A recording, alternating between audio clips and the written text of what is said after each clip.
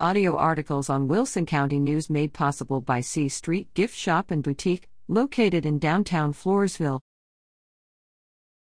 Hayden Hiovsky is a commended National Merit Student. Stockdale High School senior Hayden P. Hiovsky has been named a commended student in the 2022 National Merit Scholarship Program. Hayden placed among the top 5% of more than 1.5 million students who entered the 2022 competition.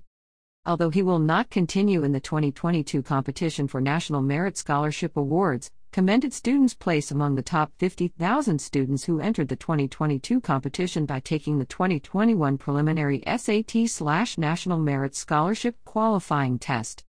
Hayden is the son of Stephen Hiovsky and Cynthia Luna.